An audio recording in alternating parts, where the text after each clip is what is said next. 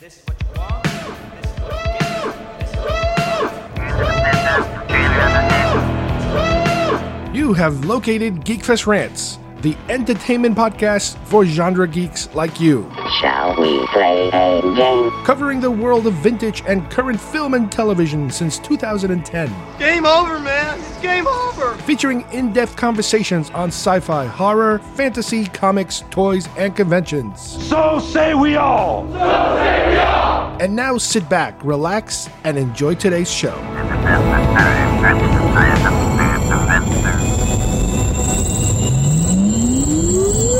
The human adventure is just beginning.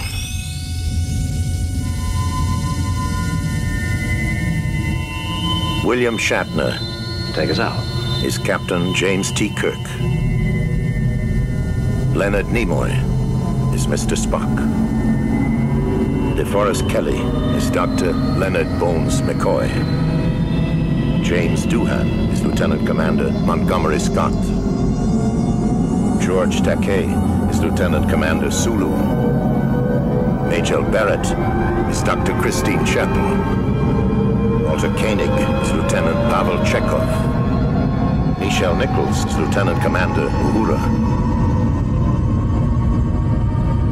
Stephen Collins is Commander Willard Decker.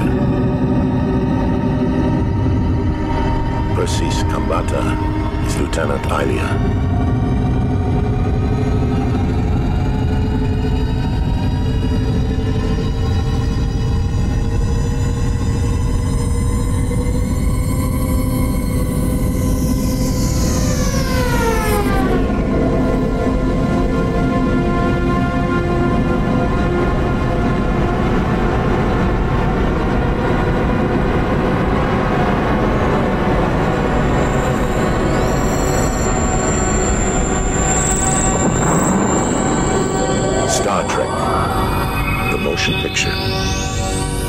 Gene Roddenberry's production of a Robert Wise film.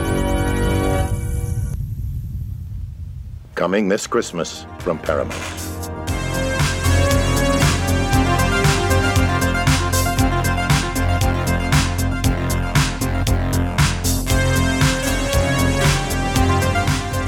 Hi everybody and welcome to Geekfest Rants. My name is Carlos Perron, and today we are going to at first return to a subject that I like to hit every now and then, and that is posters of the month. This particular time's entries are going to be Star Trek The Motion Picture, the movie one sheet, as opposed to the preview teaser poster that we talked about a few months ago. This time we're looking at the actual Bob Peak, what's I guess referred to sometimes as the rainbow poster.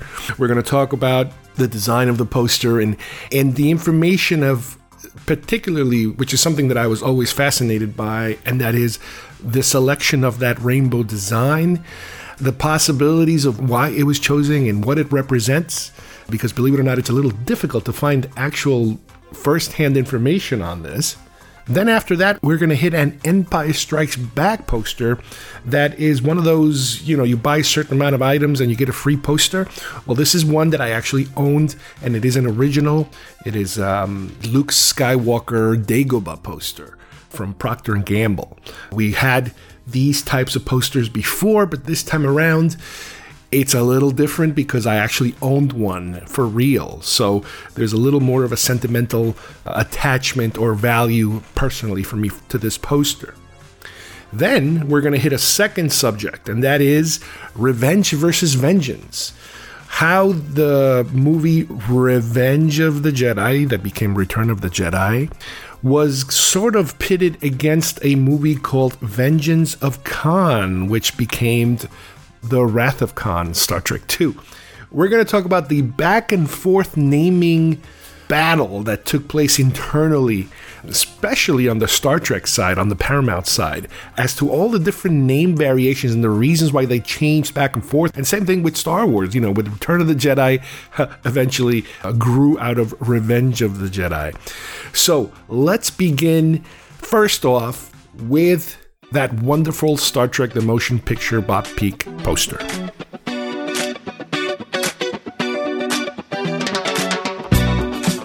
You can collect them all. You are Batteries not included. Where does he get those wonderful toys? Details on specially marked packages at participating stores. Is that the $6 Million Man's boss? It's Oscar Goldman. Why do you have that? That's worth a lot of money. That's much more valuable than Steve Austin. Action figures each sold separately. Hi, I'm Chucky, and I'm your friend to the end. Some assembly required. All your favorite Star Wars heroes and villains. I have 3 of each. 1 to display, 1 to open, and 1 just in case.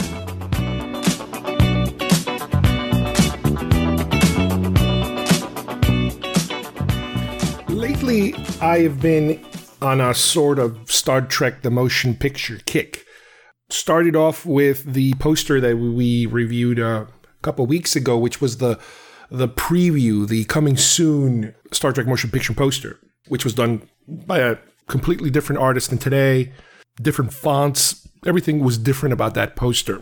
But what I want to focus on today is the Motion Picture one sheet, the one that actually was out with most of the, theater locations and the merchandising, the videotape cassette, the DVD, the Blu-ray, all the main poster. And that is sometimes you might kind of see it as I think some people call it like the rainbow poster. And that is because it has all these colors and then the stars of the film. This particular poster was done by Bob Peak. Bob Peak is a giant in the world of movie posters. And by that, I'm talking about films like Apocalypse Now, Enter the Dragon, The Spy Who Loved Me, Funny Girl, Excalibur, Superman, all first 6 Star Trek films, Rollerball, My Fair Lady. I would say in the 60s, 70s, and 80s, this is one of the giants of poster making, like Richard Amsel, like John Alvin, like Struzan. This guy was top. But as huge as this man was, it is very difficult, and I've looked, to find information about this poster in terms of the design. I've seen lots of alternate versions, and let me describe this poster to you.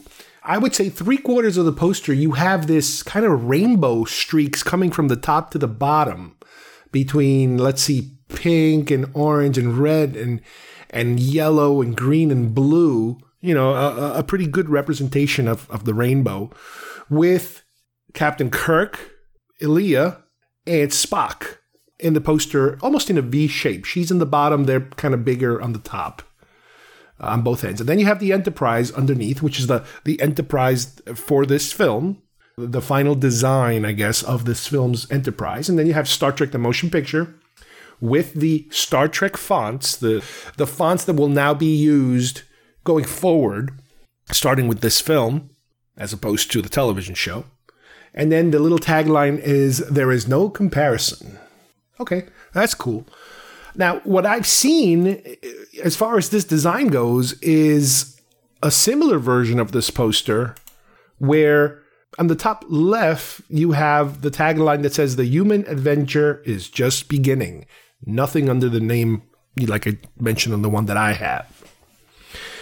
I've also seen some alternative versions of this poster. And again, these might have been kind of like work in progress, where Spock is on the left, Kirk is on the right, slightly higher, and then Ilia is kind of in the center bottom, like she is kind of more or less in the final version of the poster. Now, there is also a version of this poster floating around where all the heads are pretty much in the same height. But I believe, again, because of the importance of the characters or maybe the contracts, they wanted to have Kirk and Spock at kind of equal height because of their, again, possibly their contracts, and her slightly lower because she is the lesser known, of the actors there on the poster. What's cool is that you can clearly see Bob Peak's signature at the end of the word Trek on the poster. Very easy to spot. The graphic font is something that he didn't do. That was farmed out to a completely separate company, which then basically came up with the iconic standard Star Trek font. As a matter of fact, the font that was selected was actually created exclusively for this film, which again later gets used in many of the other films.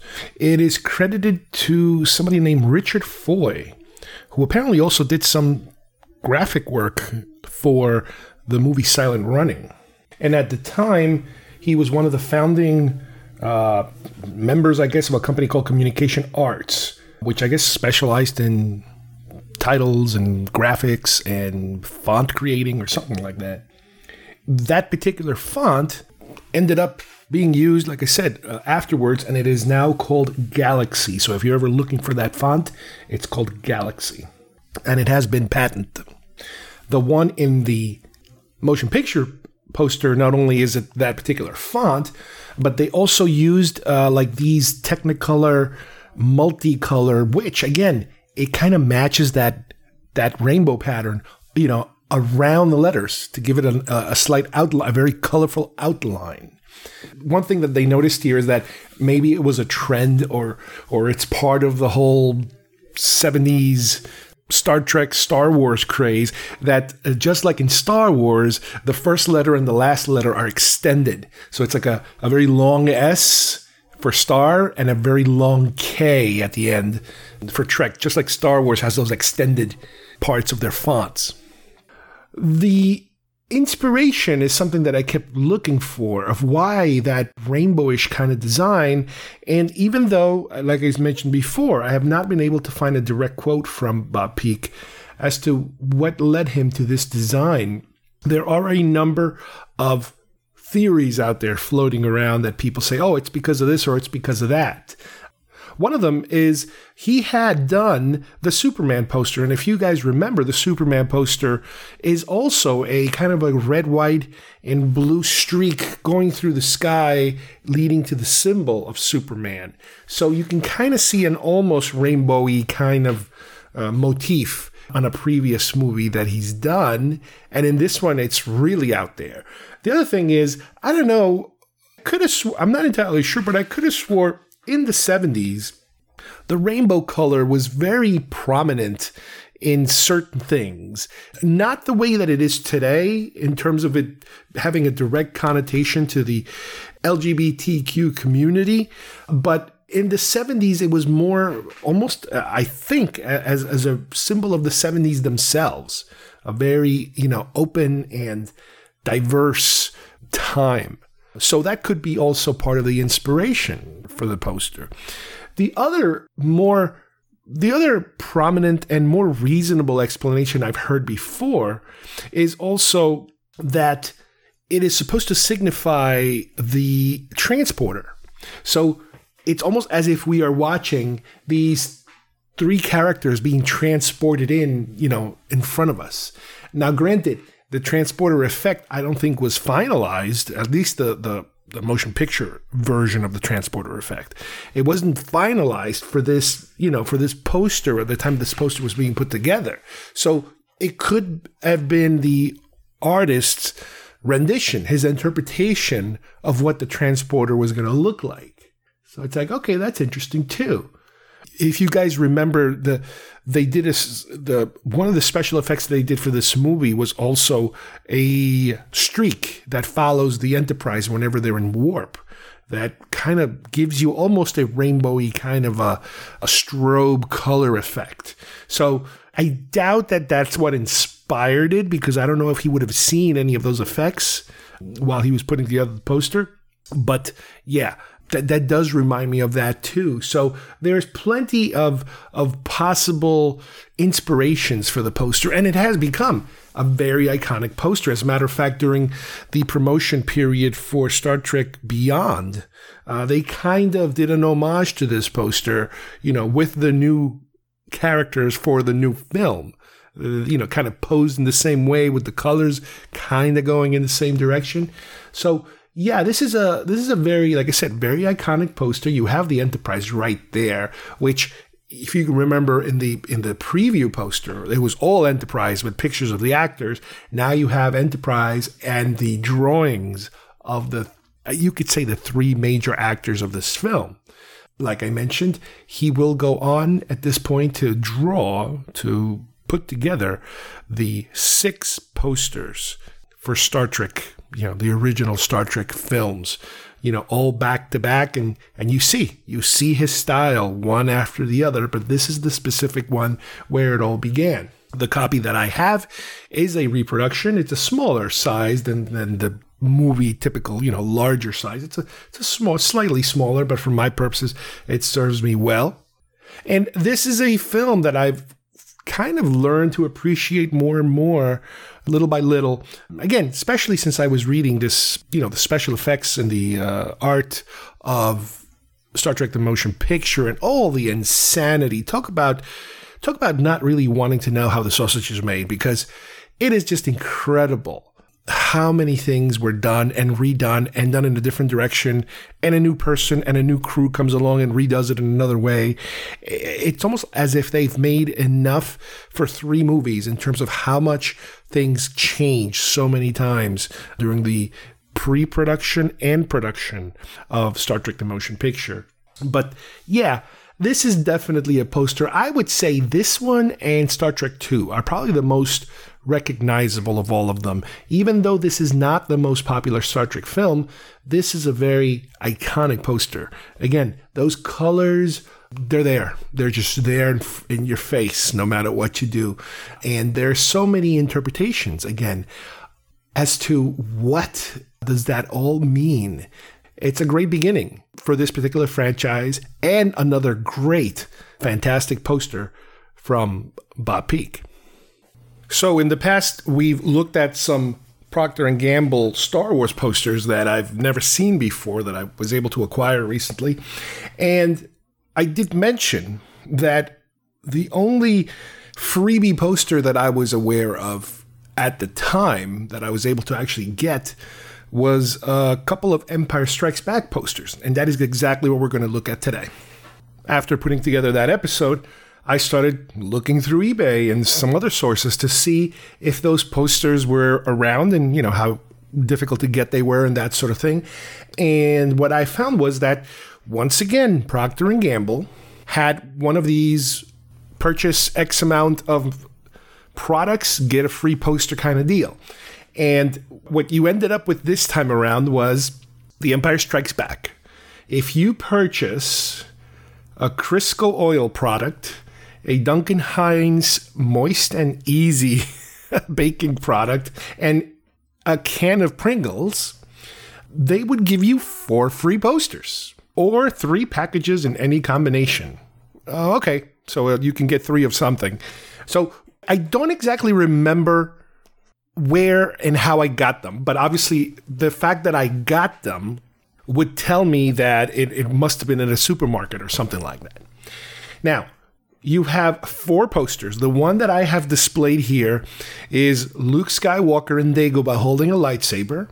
Then you have C-3PO and R2-D2 in a red background, a promotional kind of picture.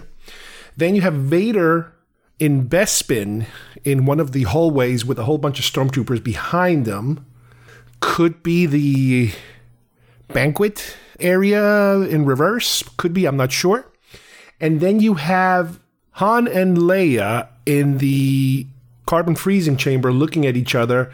I think you have Chewie in the background with C-3PO hanging off his back and a couple of stormtroopers back there. It's very red and yellow and orange and smoky, that kind of thing. I don't remember having that particular one, but I do remember having those other 3, specifically the Luke and the Vader. Now, let me talk a little bit about the Luke one, because it's the one that I'm displaying right now, and it is also the one that it is more prominently in my mind in terms of which of these 4 posters that I actually had. I was able to find a picture through one of my photo albums of when I was, 11, 12 years old, something like that. 10? It could have been any time. It would have been probably 10, I imagine, of the Vader one in my room. But what I do remember even more is the Luke one. Like I said, the Luke one was taken on the set. And what you have is Luke from, let's say, the knees to top of his head. Very dark, very moody looking, Dagobah, scary Dagobah, not friendly Dagobah. This is kind of like scary Dagobah. and he is holding the lightsaber. And what's interesting about holding the way that he's holding the lightsaber is that it's pre-lit. You see the blue blade come out of there. But I'm pretty certain that similar to that classic Vader poster that was put out with Vader holding the lightsaber also, when Star Wars came out, I'm pretty certain that this was again, not Photoshop, because at that point they didn't have Photoshop, but it was a picture that was augmented, painted on, the lightsaber for the purpose of coming up with this poster. And it's especially kind of clear to see that, at least to me, because what you have is him in a profile stance, and his hand is wrapped around the hilt of the lightsaber. But the top part, the one when you see the top of his hand wrapping around something, it almost looks like he's handling or holding the beam, the lightsaber beam, and not so much the hilt, which is completely ridiculous. I'm not entirely sure why would they not extend the lightsaber, even if they have to draw it to give it a little more reality. But here it looks almost as if he just moves his finger like an inch, he's going to have his finger burned off. So it's kind of an unusual, funny poster. The other thing that I noticed about the poster is that it's a lot smaller than I remember it. And I'm not sure if it's because, again, when you're younger, everything looked a lot bigger. I used to say this all the time about like McDonald's or Burger King, that everything looks so much smaller now. And when you were smaller, everything looked so much bigger. I don't know if this applies to posters too. Obviously not in terms of this is the size the poster was, like it or leave it. You know what I mean? It's kind of like, there it is. That's the way it was. But I did get them through eBay, the 3 posters, the Vader, C-3PO, R2, and Luke. Couldn't find the other one. I originally ordered it from a different location, not through eBay, through a private seller. And it was kind of shady because I ordered them and then I never got a message and they never were sent. And it was impossible to get any kind of communication from the seller. So I think that one I kind of nixed it and then went back to eBay. If I run into the Bespin one, I might pick it up. It doesn't really matter. No big deal. But this is one of the last times I think they did try something like this for Return of the Jedi. I would have to go digging a little deeper. And I could have sworn what I saw with the sizes were kind of different. They were more like landscape instead of portrait, that you're used to, your typical portrait, sized poster. But this is a very, not unusual, but a thing of the time. And it's also a departure, if you will, from the previous one, which with Star Wars at that time, they were still using artists to draw, to paint, these depictions. Here, it's kind of like they changed gears and they moved on to, all right, let's just take some nice pictures and slap those on a poster, which is a trend, if you will, that, overall, that's what happened with poster design, not only for the poster itself, for the one sheet, but I guess even in these tie-ins, you got to the point where it was, I guess, cheaper and faster to just use photography. And if you need to alter the photography, no big deal. But yeah, the art part kind of went out the window after a while. These posters, if available, could be found relatively cheap. I think I got them for like $5 or $6 a piece. So they were pretty cheap. They were not in mint condition, obviously. They were rough. Some of them had a couple of rips here or there. I just took some Scotch tape from the rear and kind of sealed them up. I don't mind. Again, it is my collection. It is the way I collect these things. I am willing to sacrifice quality for price. I don't need mint condition, $100 posters. I need something that is either a reproduction or an old one that's got a couple of, rips or crinkles here or there. No big deal. I'm cool with that. Again, the display, I'm seeing the display samples online, how you have basically the Vader head with a red background similar to the droids, and then the sample of the posters underneath, and then, what you need to buy, and then that thing would kind of slide into probably some kind of a cardboard box where all the posters would be inside, where either you slide them unrolled or maybe they're already pre-rolled in these little containers. I don't remember exactly how they were assembled. This is something that, like I said before, it kind of ended around that time. Jedi had one final push of this sort of thing, this sort of tie-in promotional items, but it's the type of thing that I didn't really see much with other franchises later on in the 90s or the 2000s or even now. I don't see that kind of thing anymore. It was a practice that saw its peak and it kind of ended.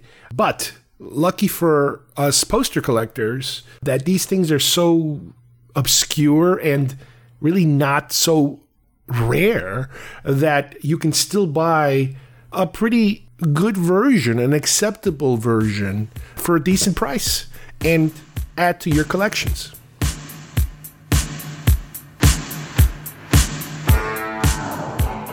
What did I teach you? You are the Duke of New York. You're a number one. You will not laugh. You will not cry. You will learn by the numbers. I will teach you. Can you dig it? Open the pod bay doors, Hal.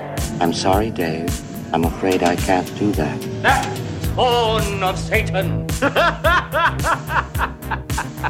Oh, really? The Force will be with you, always. All right, I'd like to talk about Star Trek's Vengeance and Star Wars' Revenge. Those are two words that are associated with two films that seem to kind of started in one manner and then had to kind of change for different reasons. As you know, Star Trek II, The Wrath of Khan, is one of the best Star Trek films out there, but it had a very bumpy road in terms of the production of the film, coming off of the motion picture. They wanted to do something completely different, something more action-ish, and they did, and they completely succeeded, in my opinion, in spite of all of the insane obstacles that they had. And something as obscure as just the title of the film is something that went through so many permutations that it was just kind of crazy how things ended up being the way they are. So while Star Trek II is being written, and different people had a hand at writing it, including at one point Nicholas Meyer, who I believe was uncredited, there were a number of titles for the film during the writing process. One of them was The War of the Generations, The Omega System, The Genesis Project, Worlds That Never Were, The New Star Trek, very original, and The New Frontier. So there are elements there that kind of sound familiar that eventually will work their way towards the later films or interpretations of Star Trek. But according to Nicholas Meyer, while the film was being shot, the working title was Star Trek II, The Undiscovered Country. That's a very familiar sounding title because that's what number 6 ended up being, The Undiscovered Country. Now, it's kind of difficult to kind of figure out how would it apply. So I guess the formation of the Genesis device is what creates these new countries, if you will. But yeah, it's too local. It's too earthy, that title for this film. But apparently, after they were done shooting, and they're moving, I guess, to the post-production stage of things, Paramount Studios makes an announcement that the next film that's coming is going to be called Star Trek: The Vengeance of Khan, of which Nicholas Meyer was not very happy with it.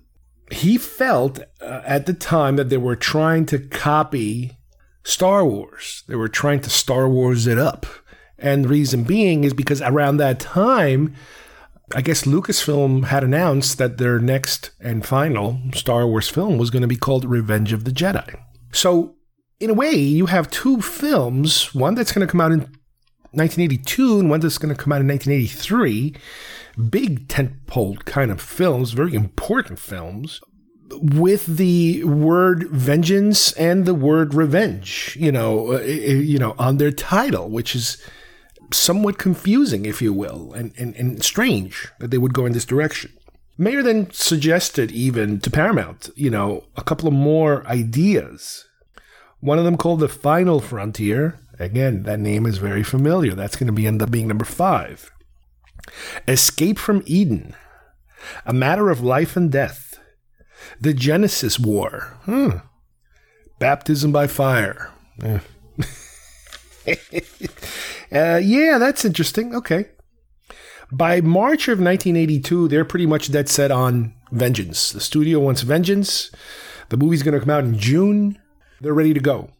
And because they are ready to go, some material already starts to come out with the title Vengeance of Khan.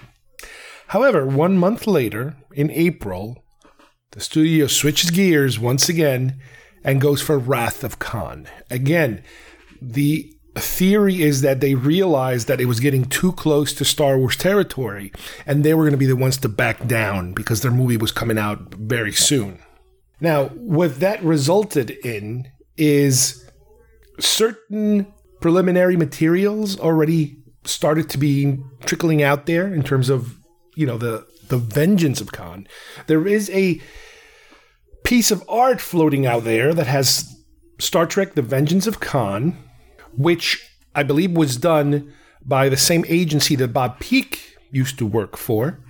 One of the things about the title was that they kind of minimized Star Trek and increased Vengeance of Khan, which is something a little unusual because usually for a Star Trek poster, Star Trek is always the lead. And then you have the kind of like the subtitle. So Star Trek, the motion picture, the motion picture is the subtitle. But in this particular original rendering of how this was going to be promoted, it was backwards. It was Star Trek that was tiny and The Vengeance of Khan that was going to be bigger. What's also very important about this design is that it was not Star Trek II. At that time, they were trying to stick to original titles. Again, you could say maybe they were trying to copy Star Wars because Star Wars, it wasn't called Star Wars II, The Empire Strikes Back, or Star Wars III, Revenge of the Jedi, or Return of the Jedi. It was just the name of it. So it's possible that they were trying to stick, that somebody was saying, why don't we do it like Star Wars does it? And even to this day, in some of the 70mm prints, and I remember seeing this, I remember every now and then I would watch Star Trek II and it would be like, oh, that's weird. How come they never bothered putting the... What happened a few times is when you have the movie title, with the star background, and it would say Star Trek, The Wrath of Khan, and it would not have the number 2 attached. That is something that was added later for other prints, but some of those earlier prints, I do remember that the number 2 was not attached. Another thing that at the time actually had The Vengeance of Khan, were a set of Corgi diecast ships.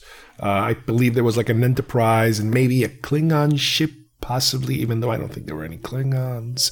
Not entirely sure.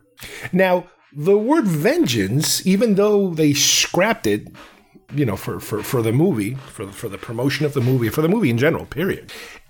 It's funny because it kind of makes its way into the poster in a kind of sideways fashion. The one sheet, the one that I talked about a while back, the one that has all the pictures around it and all the different scenes and stuff like that, has the tagline on top that says, "At the end of the universe lies the beginning of vengeance." So they were able to use the word vengeance anyway as a tease, and then the word wrath right there. So they managed to do that. And it is kind of rare. Every now and then you might be able to find a poster that says vengeance. It's not a full, like I said, it's not a full-blown one sheet. It's more of a sample artwork of fonts, really, of how they're going to put together the title in terms of, okay, this is one possible way of displaying it. But it's very interesting that the movie went through so many possible titles, and the fact that even the director, if it was up to him, you never would have had that title. And eventually, when he directs Star Trek VI, he's able to call the movie The Undiscovered Country, which is what Star Trek II was supposed to be called in the first place. Now, as I mentioned, this movie is competing with Revenge of the Jedi. And at the time, Revenge lasted quite a bit. Revenge of the Jedi was the working title of the film. I know that they also have Blue Harvest because that was kind of like the secret title of the film. The title they were throwing around for people not to bug them while they're shooting, out in the woods.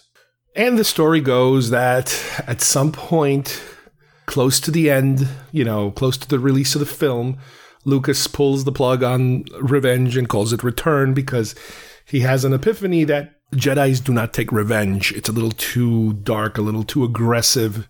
It should be Return of the Jedi. Okay, fine. So it's interesting how those two films eventually back off from that initial title that they were both kind of shooting for at the same time. I know different words, but same kind of meaning. At least Wrath of Khan kind of stayed with a different word, but meaning the same thing. But with Star Wars, Revenge turned to Return. Completely different meaning, completely different, intent. Now, for Star Wars, the Revenge title made it way, way, way past a lot more merchandisable and promotional material than in Star Trek.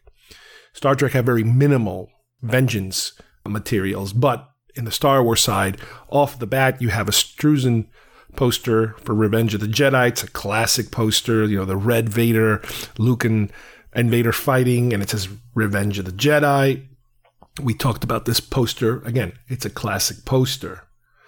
I know that some of the action figures teased Revenge of the Jedi on the card. For example, the mail in your proofs of purchase to Kenner to get a free Nien Nunb figure from Star Wars, Revenge of the Jedi with proofs of purchase. Yes, you're going to start seeing some of this in their promotional material. There was also an Admiral Akbar, free Revenge of the Jedi figure. The Revenge title, like I said, got pretty far along. They never finalized them to the point where they put them on a card.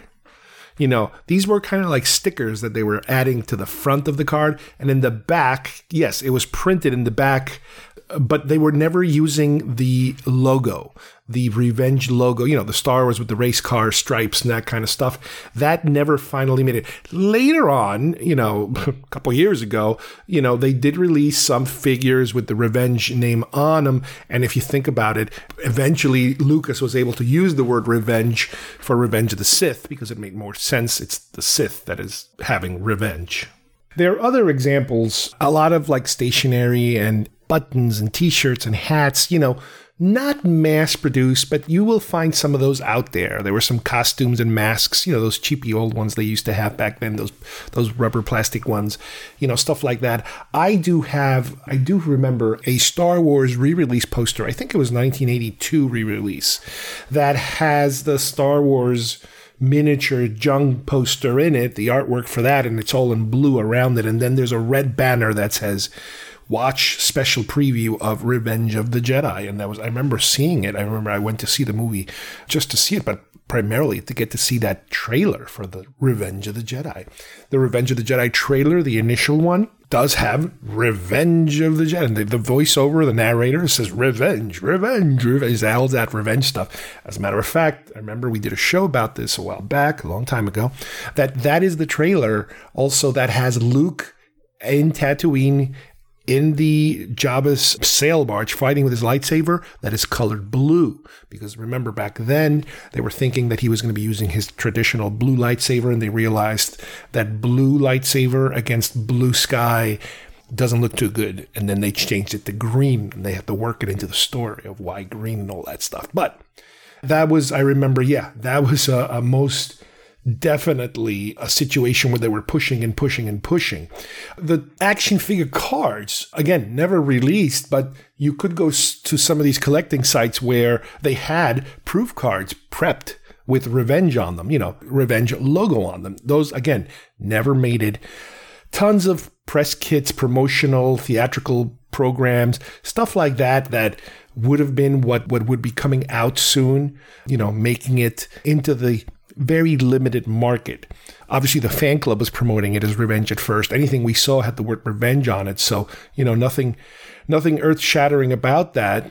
And that is why now, after the movie came out and after the movie had the Return of the Jedi logo on it, anything with revenge is considered to be rare and probably pretty expensive, as long as it's authentic, of course.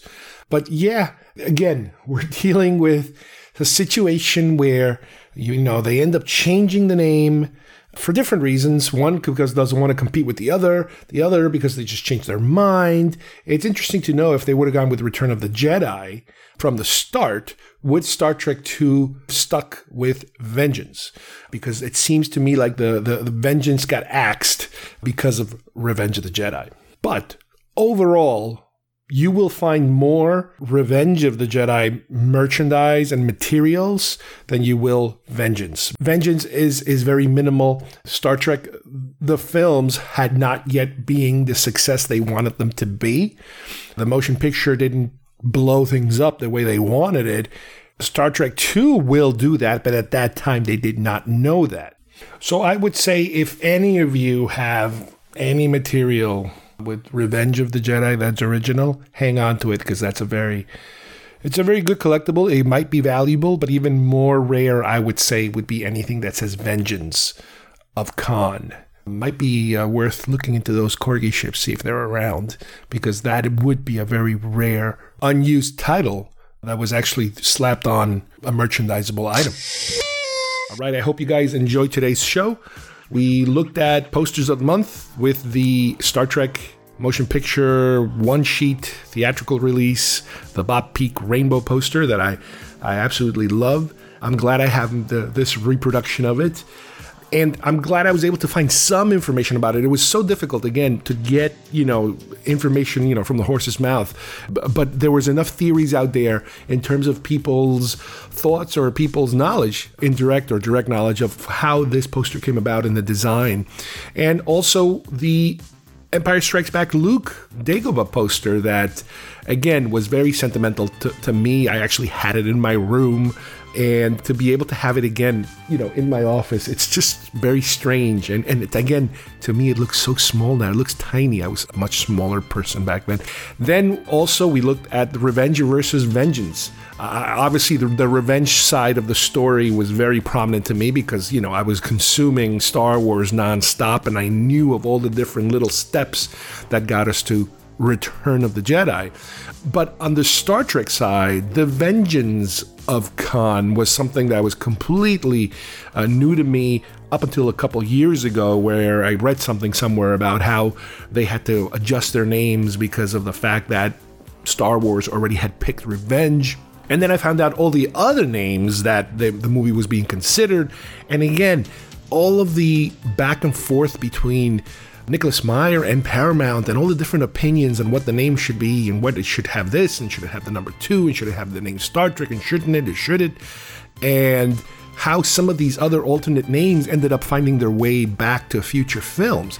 Again, very interesting. Sometimes, we always say that sometimes it's better not to know how the sausage is made, because it's really amazing that when you have a final product, and that is a final product, and you always feel like, wow, this is amazing, it's wonderful, and they did it perfectly, but you never really know, or sometimes want to know, all the fights and battles and conflicts that occur in order to get to that final place of the final look of the final product.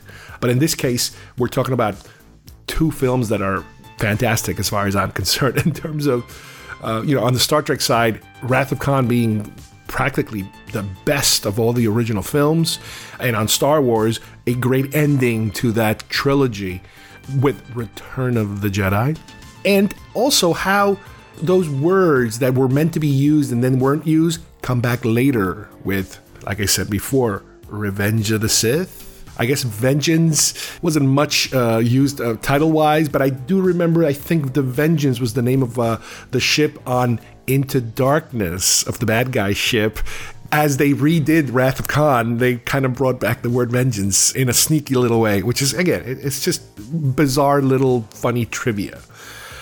So, on behalf of everyone here, thanks for listening, and we will see you soon here at GeekFest Rants. Bye-bye, everybody.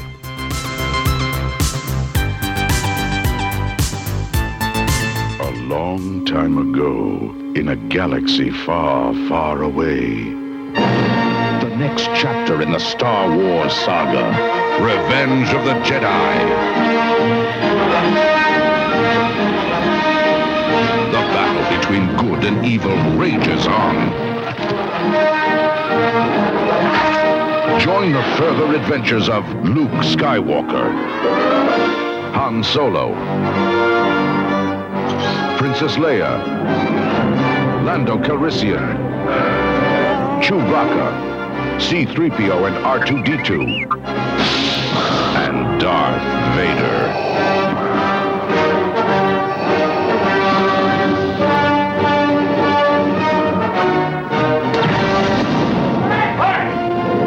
A journey to alien worlds.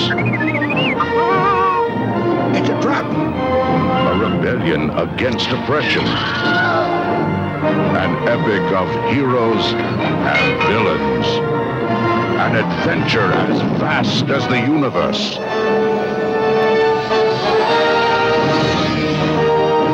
Revenge of the Jedi. Coming May 25th to a theater in your galaxy.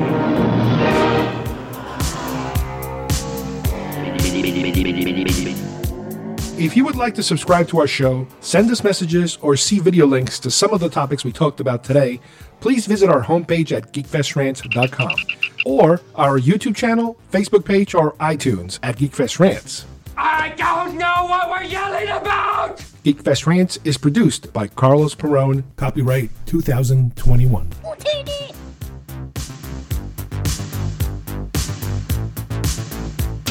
This broadcast is part of the IC Robots Radio Network. Visit icrobots.com for this and many other nerd/nostalgia related podcasts. You won't be sorry for long.